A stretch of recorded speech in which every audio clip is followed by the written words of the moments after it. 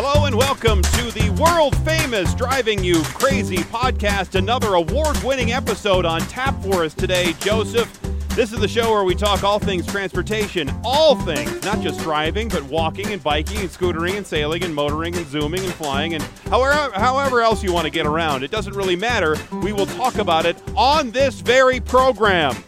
Or program, as some people like to say. I am the traffic anchor and transportation reporter for Denver 7 News in lovely Denver, Colorado, Jason Luber. I am the pedestrian advocate, Joseph Peters. I am proud to be part of a podcast that receives a participation trophy for every single episode. We do? From whom? I mean, that has to be the award-winning episode that we get every week, right? You don't know what kind of award we've won. I'm just assuming participation trophy. There you go. It's just like the 4 out of 5 dentists prefer one gum over a different gum, or the 4 out of 5 doctors that prefer. They don't actually ask you what kind of a doctor they are. They could be a doctor of philosophy. Hello, Indigo Girls. That is true. Later in the show, we're going to talk about the state of our infrastructure, the state of our roads, the state of our rail networks, the state of our bridges, all of the above, how good they are, how bad it really is. The Reason Foundation has a new report out, and we're going to dive right into it with the Baruch Feigenbaum. I believe I'm pronouncing it right. I think I nailed it on that one. He is the lead author of the annual highway report from the Reason Foundation and assistant director of transportation for the Reason Foundation. We'll talk with Baruch coming up in just a little bit, so that'll be interesting. In the ridiculous story of the day, a retired man in the UK, he spent 30,000 pounds, I think that'd be about 35, I don't know what the exchange, well, yeah, it's a bunch of money because I don't know what the exchange rate is now with Brexit and everything, including some of his son's inheritance, fighting a 100-pound speeding fine. 71-year-old Richard Keedwell says he was wrongly fined for traveling 35 miles an hour in a 30-mile-an-hour zone. The retired engineer is adamant he was not going over the speed limit and even recruited an expert who told the court the speed camera may have been faulty or set off by a car in another lane. So it wasn't even an officer, it was a camera that he got this ticket from. However, despite insisting he was right, and after losing not only the original court case, but also 2 appeals, he is done fighting after nearly 3 years of fighting a speeding ticket. Did he win? No, he lost the court case, and he lost both appeals. Terrible. He's a total loser. He said, and he lost 30,000 pounds. Exactly.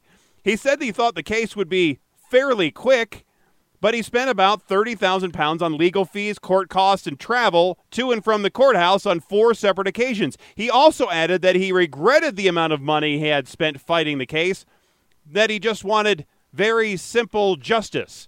Obviously, that didn't happen. So what do you think his big problem was? Speeding? See, I think you don't hire an attorney, man. This is what attorneys do to you. This is what legal fees do to you. I mean, it's the same thing with the class action things. Right. Who gets rich? Right. The attorneys. Do you think we'll ever see any Equifax money? No. I'm keeping my fingers crossed for that one. We could talk about that all day long. By the way, the Equifax thing, you now have to I actually submitted for Equifax money, but now you have to prove to them that you actually have the credit monitoring thing, and then they'll maybe pay you. And listen, folks, if you're out there and you're wondering about this Equifax thing, you probably have credit monitoring. Don't let them trick you into thinking you don't have credit monitoring. If you have a credit card through Chase, if you have a credit card through Discover, if you have a credit card through basically any of the major brands, they are monitoring your credit for free. Don't miss out on the Equifax money because you don't know if you have credit monitoring. Rant over. Are you sure? But another difference between that guy being in the UK and if that same situation happened here in the United States, we have the right, because of our Constitution, the Bill of Rights, the whole thing, to face our accusers in that way. So that's why when you are pulled over, you're actually given a citation to court, and you have the right to face the accuser, i.e. the police officer that clocked you going that fast. So then it's his word, your word, that whole thing. It's not your word against a camera. That's why the camera tickets right now, photo radar and all those sort of things, are just it's a ticket, it's a fine, but it's not really a legal citation to take you to court. Correct. That's why you could just not pay it. That's why I always recommend you don't pay it. You just move on with your life and go on about your daily business, and everything will be just fine. Well, I mean, if you do appear in court to face a date over a camera ticket, who represents the camera? Exactly. But I mean, that's a real question because they're going to send an officer of the law to represent the camera, right? Like whoever's monitoring them on a regular basis. Yes, because they do have somebody in the photo radar vans that. So this is different than there are a couple of different ways. They have the cameras like at red lights. They have photo radars set up around town. On a fixed pole or something like that. Yep. But they also have, at least here in Denver, they have a van with the photo equipment in it, and there's an officer sitting in there, and that person does have the right. But still, as I understand it, those tickets are still just not the same as an officer coming up to you, pulling you over, giving you a citation. Right, theoretical tickets. Are you all right over there? I was going to not incriminate myself on the podcast. Okay. Okay, good. Well, I think we talked about this last week, but one of the reasons I don't like riding on public transportation is that the public is gross. And New York City is gross. Have you been around New York City? Not recently, but I have memories. Well, New York City and the public in New York City, they are especially gross, and they're getting even worse. Complaints of soiled and dirty subways are higher than ever. And riders are now reporting cars caked in garbage, food, and all kinds of human waste. This is absolutely of no surprise to any New Yorker. One rider said saying the trains are getting dirtier is like saying the Titanic took on a little more water after it's already sunk. One rider says he's seen not just homeless, but young people throwing up on the trains. These disgusting conditions are terrible, obviously, for riders and for the workers. And now the MTA, the Metro Transit Authority there in New York City, they are apparently having an impossible time finding workers that will clean the trains because it is a gross and disgusting job because people are just pooping and peeing and puking all over these trains and leaving food and doing whatever they do on these trains, and it's gross. It's like being a maid on the 15th of February. You don't want to be a maid in especially Las Vegas on the 15th of February, do you? No, and you don't want to have to clean the subway. I mean, that's what it comes down to. And it's kind of, how did it get to this point where it was this level of filth? Because at this point, it's just filth on filth on filth. Because right? people are gross. Yeah. Well. And you know what? It comes down to people don't treat public like they treat private. There is somebody that I work with in the morning, I see all the time, who treats this building and her workplace like trash. Is this the same person who got fined $75 for leaving a Cliff Bar wrapper in the back seat of an Uber? Uh-huh. Yep. I like her. Well, I like her too, but she will spill things and just leave it. Oh, watch out for that. Or she'll just let trash just fall. She does this all the time. And that story about leaving the wrapper on the floor of the Uber, that I'm sure she did that and just left it there thinking, it's no big deal. Well, to the Uber driver it is. It's not her car, but it was his. I don't know if she would do that in her apartment. Maybe. I want to backtrack to she spills stuff and then just points at it and says, watch out for that. Yes. Happened this week. Yes. So I think that's what it comes down to. People will treat things that are publicly owned or government owned very, very poorly. They will treat privately owned things much, much better. Don't you think? Absolutely. I mean, that's really what it comes down to. So, and I wouldn't want to be one of those workers either. RTD here in Denver is also having a hard time finding workers, right? They are. We did the whole story. I did a whole story about that with Russell yesterday. Well, and I've heard from a lot of people that is like possibly directly related to drug testing. Like they could get drivers if they would loosen up their regulations on marijuana driving. But the problem is like all these stoners are going to get popped for DUI. Right. You know what I mean? Because they're carrying it in their system. So, I don't know. It's a catch-22, man. Well, I don't also want a person who has had smoked marijuana either a day or two or maybe 5 driving the train that I'm on. So you don't know what kind of level of impairment they still might have a day or two later. I don't want to dispute that particular point, but what I will say is, there's plenty of sober people that check their phone behind the wheel. I mean, we just saw somebody check their phone behind the wheel of an RTD train. That's probably part of the problem, is that these people think that this job is too easy, so they just check their phones while they're doing Right. it. So, Not good, sir. not good. Not good. Well, down in Australia, they have much higher penalties for driving offenses than we have here in the United States, much higher than in other places around the world, really. And it's really a major deterrent to behaving badly on the roads. A driver in Sydney just learned a costly lesson about driver safety after that driver was slapped with a massive fine for a hack that they used to block sun glare from the side window of their car into their driver's eyes. Okay? So this 23-year-old driver was seen with 2 sheets of paper that were stuck across the driver's side window to block the sun, because the visor apparently didn't go across the side well enough to block the sun, and it was bothering her, so she puts a paper up there to block the sun. Well, that's what she was telling police when she was pulled over, that these pieces of paper were blocking the sun. She was fined $344 and issued 3 demerit points for driving a vehicle without a clear view. Boom. Lower the boom. That's offensive, right? That's a lot of money for having paper on your driver's side window so you don't have the sun. But what if she had just had her visor down? Are they going to fine her for that? No, I would think that's part of the car. Right. So if the piece of paper But the visor doesn't go all the way across the window. But you want it to. And some visors do, right? I mean, some of No, them extend further than others. Well, so they'll they're extend covering that long top part. ways, but they're not going to extend down. They'll extend across, but not down. So, but what? Okay, so then the difference between this and a tinted window is that you can see through a tinted window where you can't see through a piece of paper. Fine, Right. Whatever. Stupid, Jason. $344 for that? Yeah. Come on, man. Throw out the paper. Tell her not to do it again. She's 23 years old. But that's 344 Australian dollars, about 235 U.S. dollars, according to today's exchange rate. Can I fine you $235? I would hope you wouldn't. There we go. Police said the woman removed the papers, was then allowed to leave, obviously using sunglasses with those little side covers. Have you seen those? There was a guy in the old Indiana Jones movies, and there were some other old movies, like back from World War II movies, with those glasses, with those little... actually, I think my younger brother had one of those, too.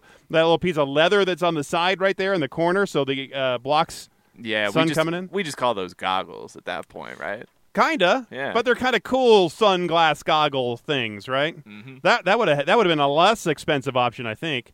But look, they should have just given her a warning, Right. rather than going full on and saying, "Here's your ticket." I mean, that's a little bit, that's harsh. Mm-hmm. That hurts, doesn't it? That sounds more American than Australian. Let me tell you that. Yeah, exactly. Yeah. It does. It's but I guess you won't be doing that again. We talked a lot about express toll lanes, adjustable toll lanes on the show. Well, Metro Atlanta hit a new record toll rate this week on the I-85 express lanes. It happened during one commute last week. The cost to use the lanes between Old Peachtree Road and Shallowford Road, it hit a record topping out at $17. How long is that road? The I-85 express lane between Peachtree and Shallowford? Yeah. I'll have to look that. I don't know. That can't be more than a couple miles. Yeah, I would say it's probably 10 miles. Yeah. So the previous record, set in August of last year, was 1550. And that's ever since the I-85 express lanes in Atlanta opened in 2011. Now, they really established some adjustable lanes there after it was open, so they can so they can toll you more depending on how much traffic are in those lanes. Here in Colorado, the lanes are set via time. The prices are.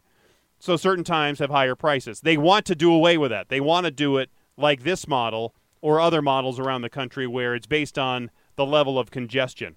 So if they see the lane starting to slow down, they'll start raising the fines quite a bit.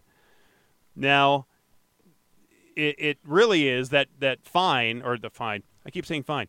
So the toll is really used to try to adjust how much congestion really is happening in those lanes. Right. And we've done stories here in the past about the lanes up in, I believe it's outside of Washington, D.C., where they reached almost $50 one time because they were so congested. But yet people still got in those lanes and paid a $50 toll. Well, yeah, if you're willing to pay $50 to not sit in traffic, imagine how bad that traffic must be. Oh, it's got to be awful.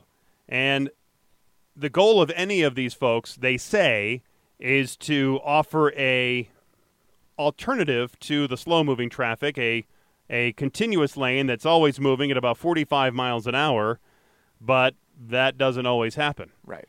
But what about when there's a crash and somebody's in those toll lanes? I was thinking about this yesterday here in Metro Denver. We had a huge crash, and we have a huge problem on our north side toll lanes, express lanes, where there's no barrier separation between the free lanes and that express lane. So people can just go in and out. Now, there's supposed to be painted areas on the pavement that shows you where you're supposed to go in and out, but nobody really follows that.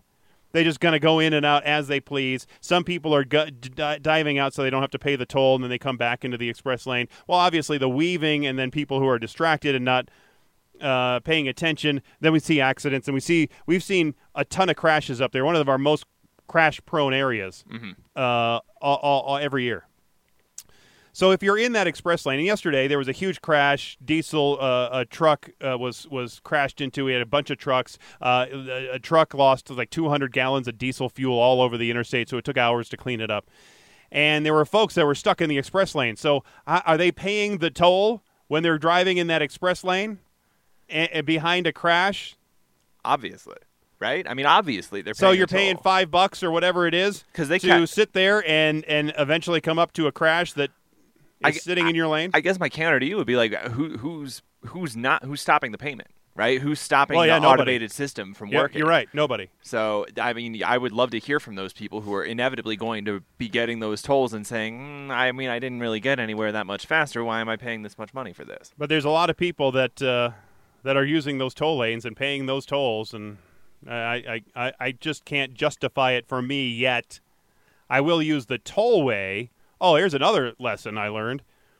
So my wife, she has this, she's hosting a bridal shower coming up at the end of the month, and these two couches that we have 2 chairs and a couch in our living room, and they're beat up pretty good, and they're this, that, not simulated leather, but that bonded leather. Anyway, it was starting to peel and crack in some locations, so she was feeling embarrassed about it if there's going to be a bunch of people coming over. So she said, maybe it's time. We've had these couches for 10 years. Maybe it's time this is the impetus to move them out and get something else.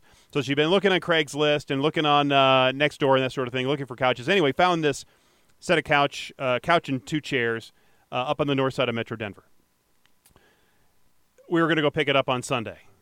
Now, she had suggested, well, let's just take the toll highway around the city, and then it'd be nice and calm, and we can just take it up there. And I said, wait a minute.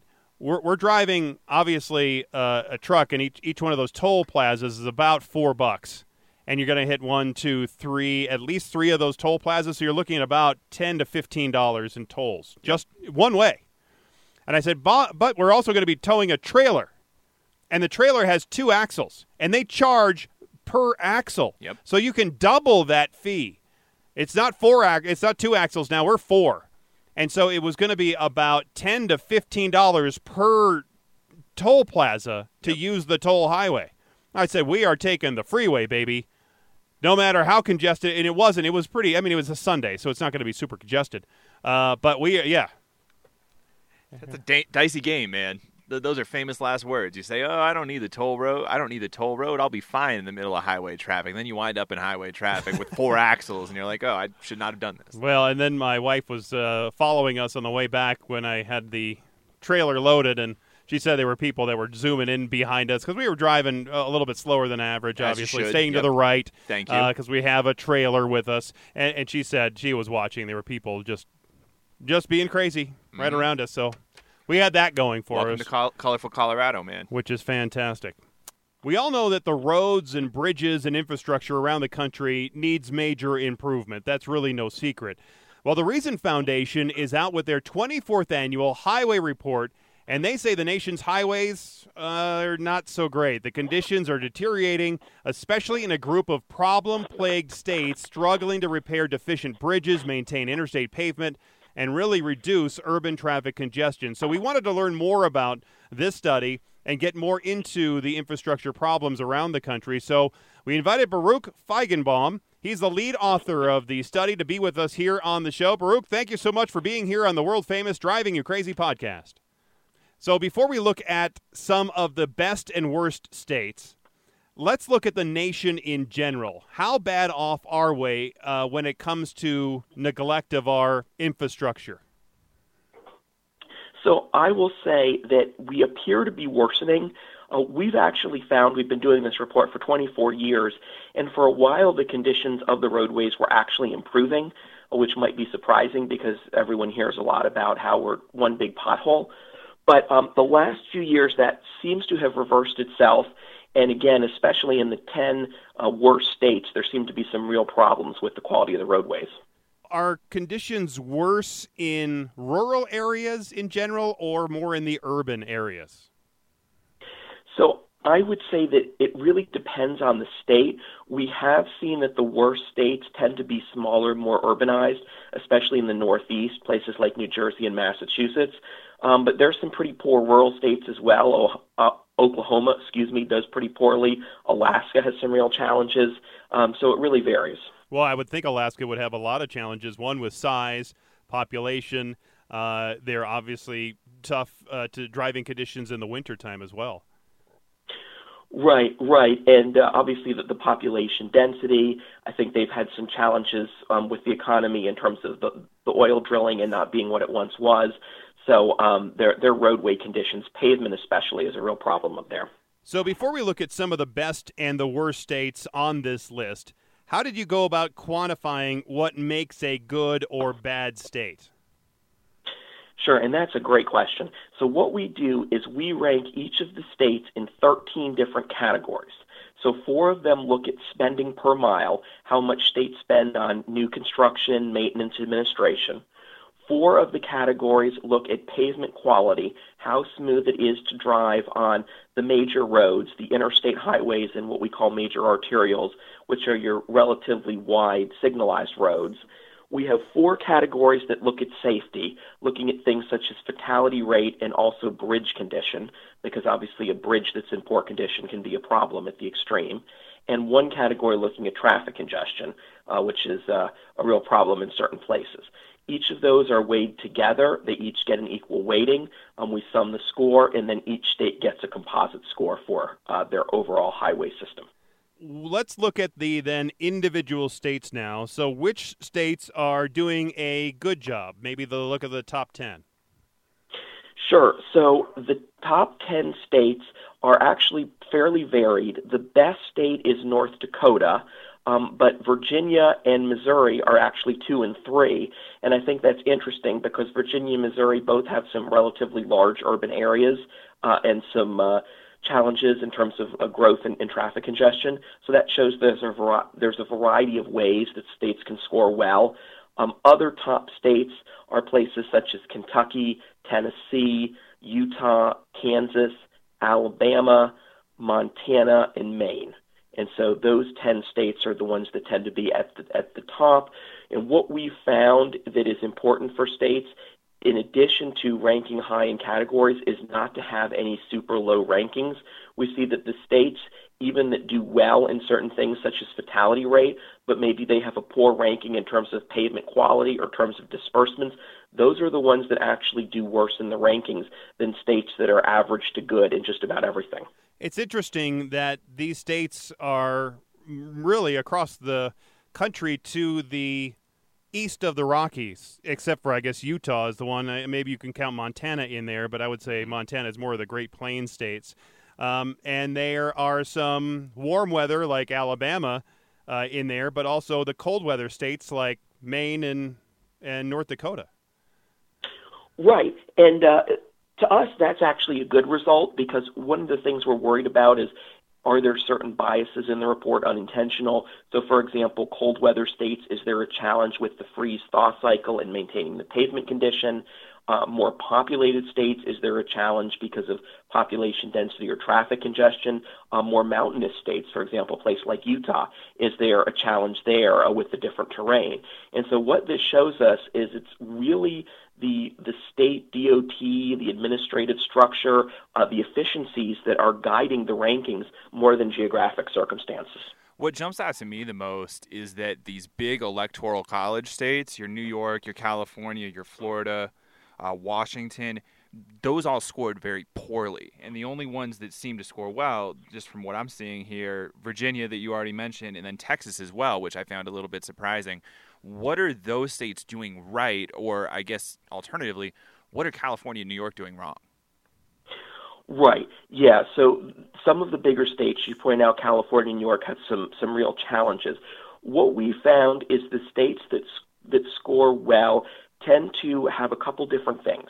They tend to have a type of project prioritization process, which means the roadways that are getting widened or improved are chosen on a metric basis. They're not chosen for political reasons, and that is shown in a lot of ways. I mean, it affects the spending, it affects the pavement quality, it affects traffic congestion. We've also seen that these states seem to have an ability to maintain their roadways. Georgia's a state that did a little worse than usual this year, but they traditionally rank well. They are very good at maintaining their pavement quality at a very low cost, and so that helps in the rankings both in the expenditures and also in the pavement quality. We've also found that some of the state DOTs contract out some of their maintenance a little bit more, use public-private partnerships, which tends to reduce their overall costs and maybe more importantly, increase the number of projects they can complete in a given period of time, which helps with the costs and also with traffic congestion. So there's a variety of different things. The unionized states generally do a little bit worse, but we've had non-unionized states. Florida, for example, ranked 40th this year, so that's a problem. So there's a variety of different reasons. We're speaking with Baruch Feigenbaum. He is the lead author of the Annual Highway Report and Assistant Director of Transportation at the Reason Foundation. And I wanted to drill down on one of the first things you said in that answer, which is states with a metrics-based process for determining which road projects get built do better than states that have a politically based process. Is there any state in particular, I'm asking to see if Colorado makes this list, but is there any state in particular that you would say has a particularly politicized process, and what does that look like? Well, I would say Mississippi, the last time I looked, had a politicized process because the way their DOT works, they're actually run by folks who are elected, not engineers or technical experts. Okay. And so what tends to happen is there's pressure for certain projects in certain regions, shall we say, that may go to certain places to get constructed. And one of the problems we found with Mississippi, which is kind of the flip side of what you might see in a place like Colorado or California, is they were building new roadways and widening roadways they did not need, as opposed to doing some of the maintenance things that they needed to do. And sort of those ribbon cuttings were one of the challenges. I will say the states that probably do this best are two states that rank highly. North Carolina, I think, has the best project prioritization process. Everything goes into a matrix that is then scored. Virginia also has a relatively good project prioritization process that I think could be a model for some states. Well, here in Colorado, I can tell you from firsthand knowledge that our, at least executive director now, under our new governor is basically a political appointment because the current executive director, she does not have any real previous engineering knowledge, that sort of thing, of roads or running a entire state transportation department. So I think some states, even though it is an appointed position, doesn't necessarily mean that it's not an elected influence position.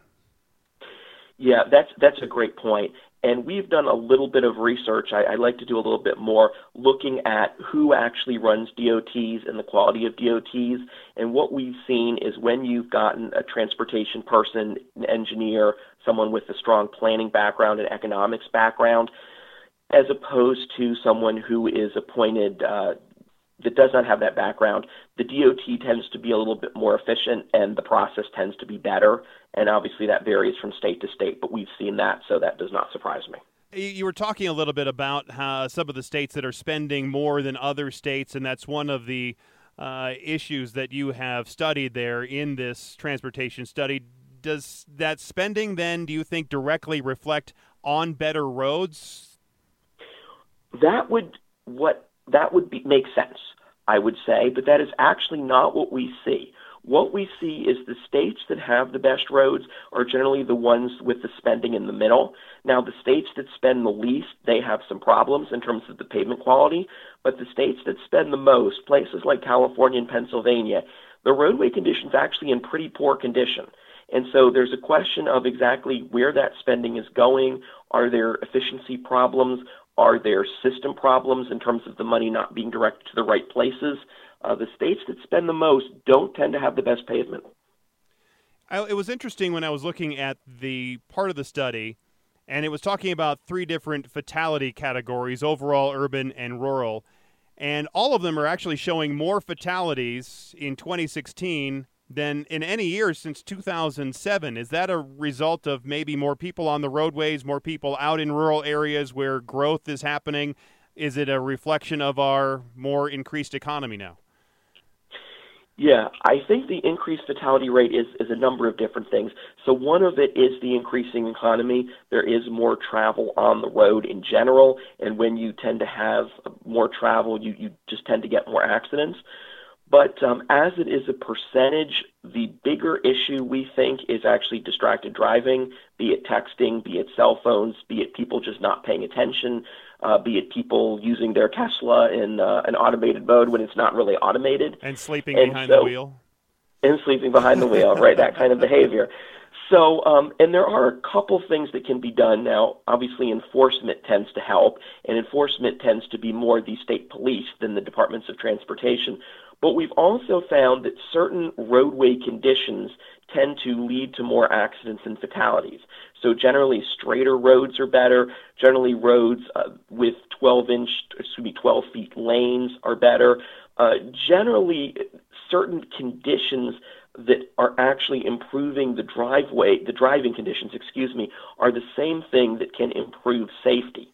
And so there is a role for DOTs to play in terms of improving safety. But as we get better roads, we're able to drive on these better roads faster in most cases. Roads are designed for a certain speed, and I think most of the roads in the highway system are designed for pretty fast travel around the United States. But we're also driving now better cars that make you feel safer and also more comfortable at higher speeds. I remember in my 1975 Plymouth Fury, I didn't want to drive over 60 miles an hour, but in my 2014 Chevy Volt, I would have no problem going 80 or 85 and feel much more comfortable doing that. And maybe that's one of the reasons we're seeing folks driving faster in general than in years past. Yeah, it's complex because obviously with a more comfortable vehicle, folks tend to feel safe going at faster speeds. And I think therein is the role of enforcement, the role of setting speed limits correctly. We've actually seen that in some states, there's a big differential between the speed that folks are actually traveling and the posted speed limit. And in those cases, in many instances, it's because the posted speed limits are set artificially low. And in some cases, raising those posted speed limits to what we call the 85th percentile, which is what the engineers recommend they be set at, of what folks are driving at on freeways and on major arterials, is a good idea. Obviously, we don't necessarily recommend that on local streets, but there is a role for enforcement and obviously some common sense. Probably going 120 miles an hour does not make a lot of sense in much of any place. We are speaking with Baruch Feigenbaum. He is the Assistant Director of Transportation at the Reason Foundation, also the lead author of their annual highway report, which we're talking about now. Well, and there were a couple of things that came up in that last answer that I think relate to a different topic, which I know is not technically what we're talking about, but I want to get your opinion on this anyway. The city of Berlin is looking at potentially banning SUVs and 4x4 vehicles from the city center. because they're saying that those are armored vehicles basically and they're dangerous. One of the things you were talking about that last answer is how comfortable those vehicles are and how easy it is to go 85 or 90 miles an hour in one of those on the highway without even really noticing it. Is there something to what Berlin's considering here? I mean, is that a model that other cities should be considering, eliminating some of these vehicles to improve safety in urban cores? I don't think so. I certainly understand the concerns that they have. I would point out there's a lot of technology things that cities could do right now if they're concerned, for example, about speeding. And obviously in cities there's a challenge because you tend to have more pedestrians and cyclists. And so depending on the level of pedestrians and cyclists, it might make sense to have a bicycle lane. It might make sense to have wider sidewalks. I think all those things need to be taken into consideration.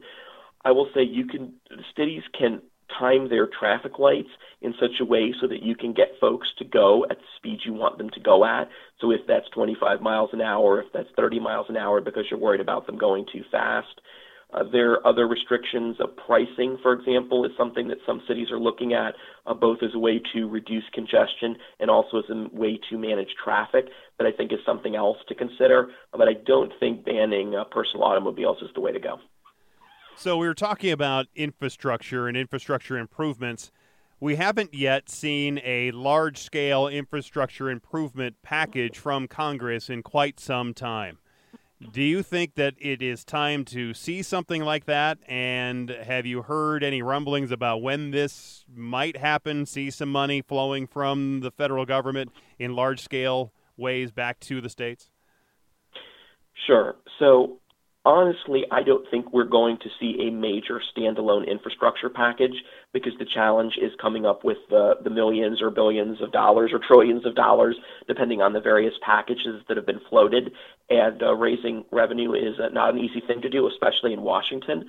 I would point out that we have what we call a multi-year surface transportation bill that is passed every 5 to 6 years, and that annually provides between about $60 and $70 billion, depending on how you count the funding, to surface transportation. And so if there is a need for additional revenue, that's probably a more politically realistic way to go. I will say that that bill is set to expire in 2020, and there are currently discussions in the House and the Senate about how to reauthorize that. The challenge, of course, is there is a major election coming up next year that folks have probably heard of, and everything tends to get politicized when we have presidential elections.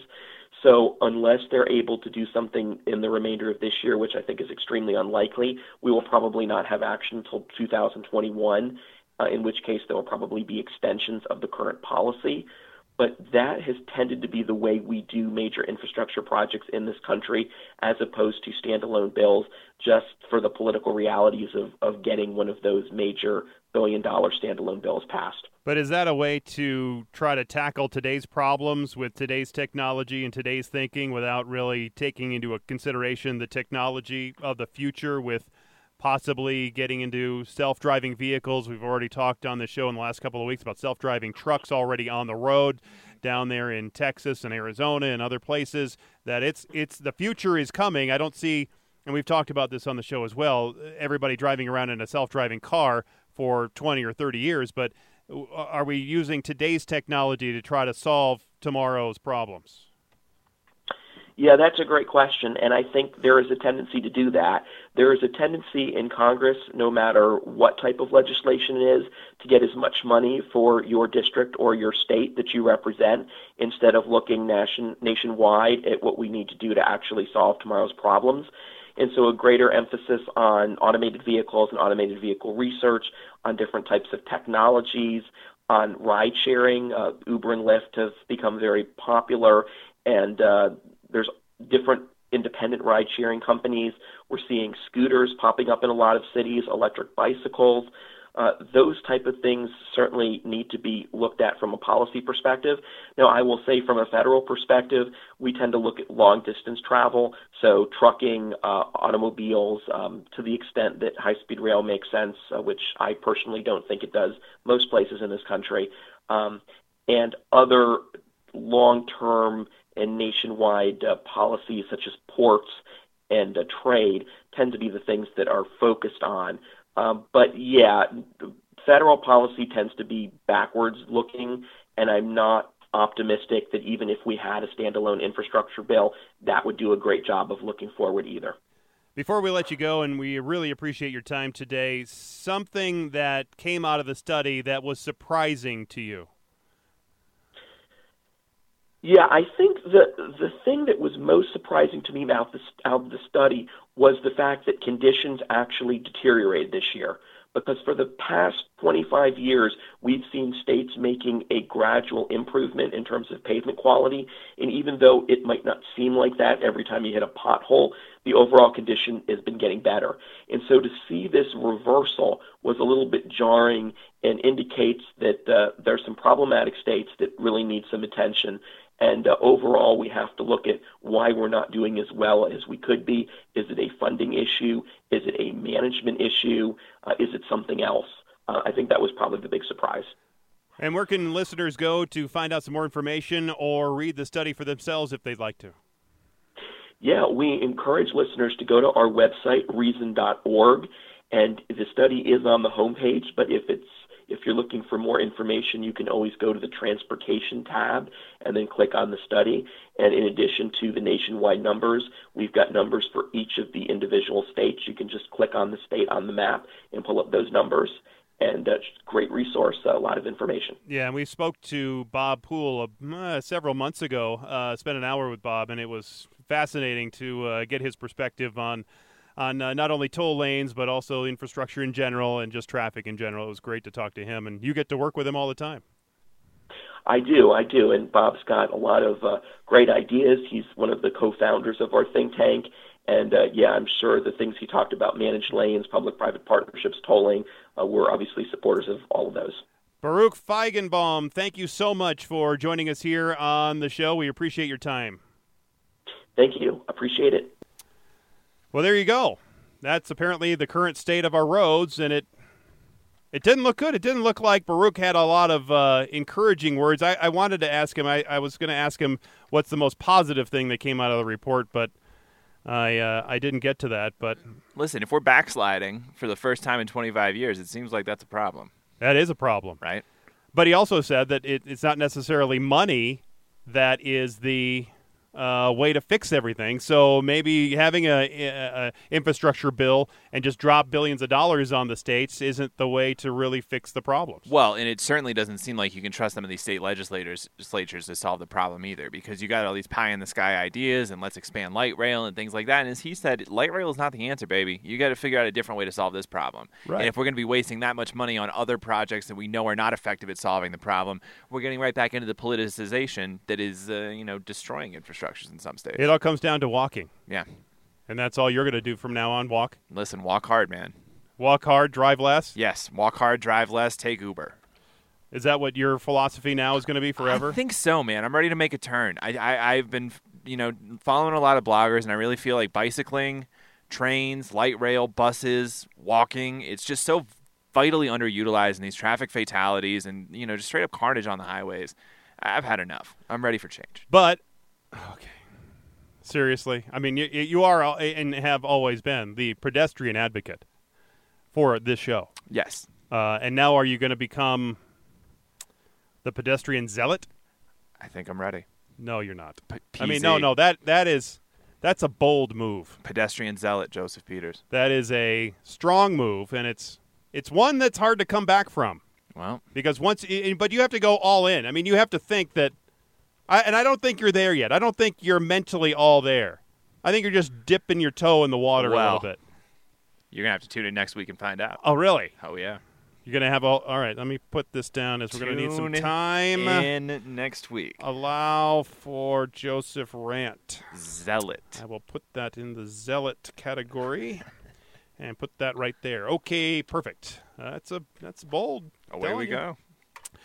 Well, thanks again for listening. I think that'll be the week. What is this week? Happy birthday to my little girl, Jolene. She turned 8 yesterday. Happy birthday.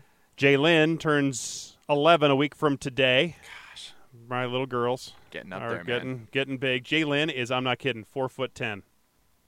She's 4'10", Man. and she's just turning 11. You got a little basketball player on your hands. She is Jason. ridiculously tall, and she's already talking about Kircher and Jack as little potential boyfriends in good. 5th grade.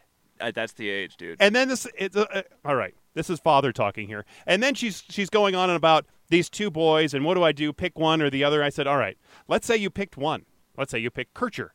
And then that upsets Jack T. And Jack then doesn't really want to be your friend, and it doesn't work out with Kircher in the coming months or weeks or whatever. And now you've lost 2 friends instead of having 2 friends. So you're down 2 instead of being up 2, where you just let them be friends because you're in 5th grade. You're not going to marry these people.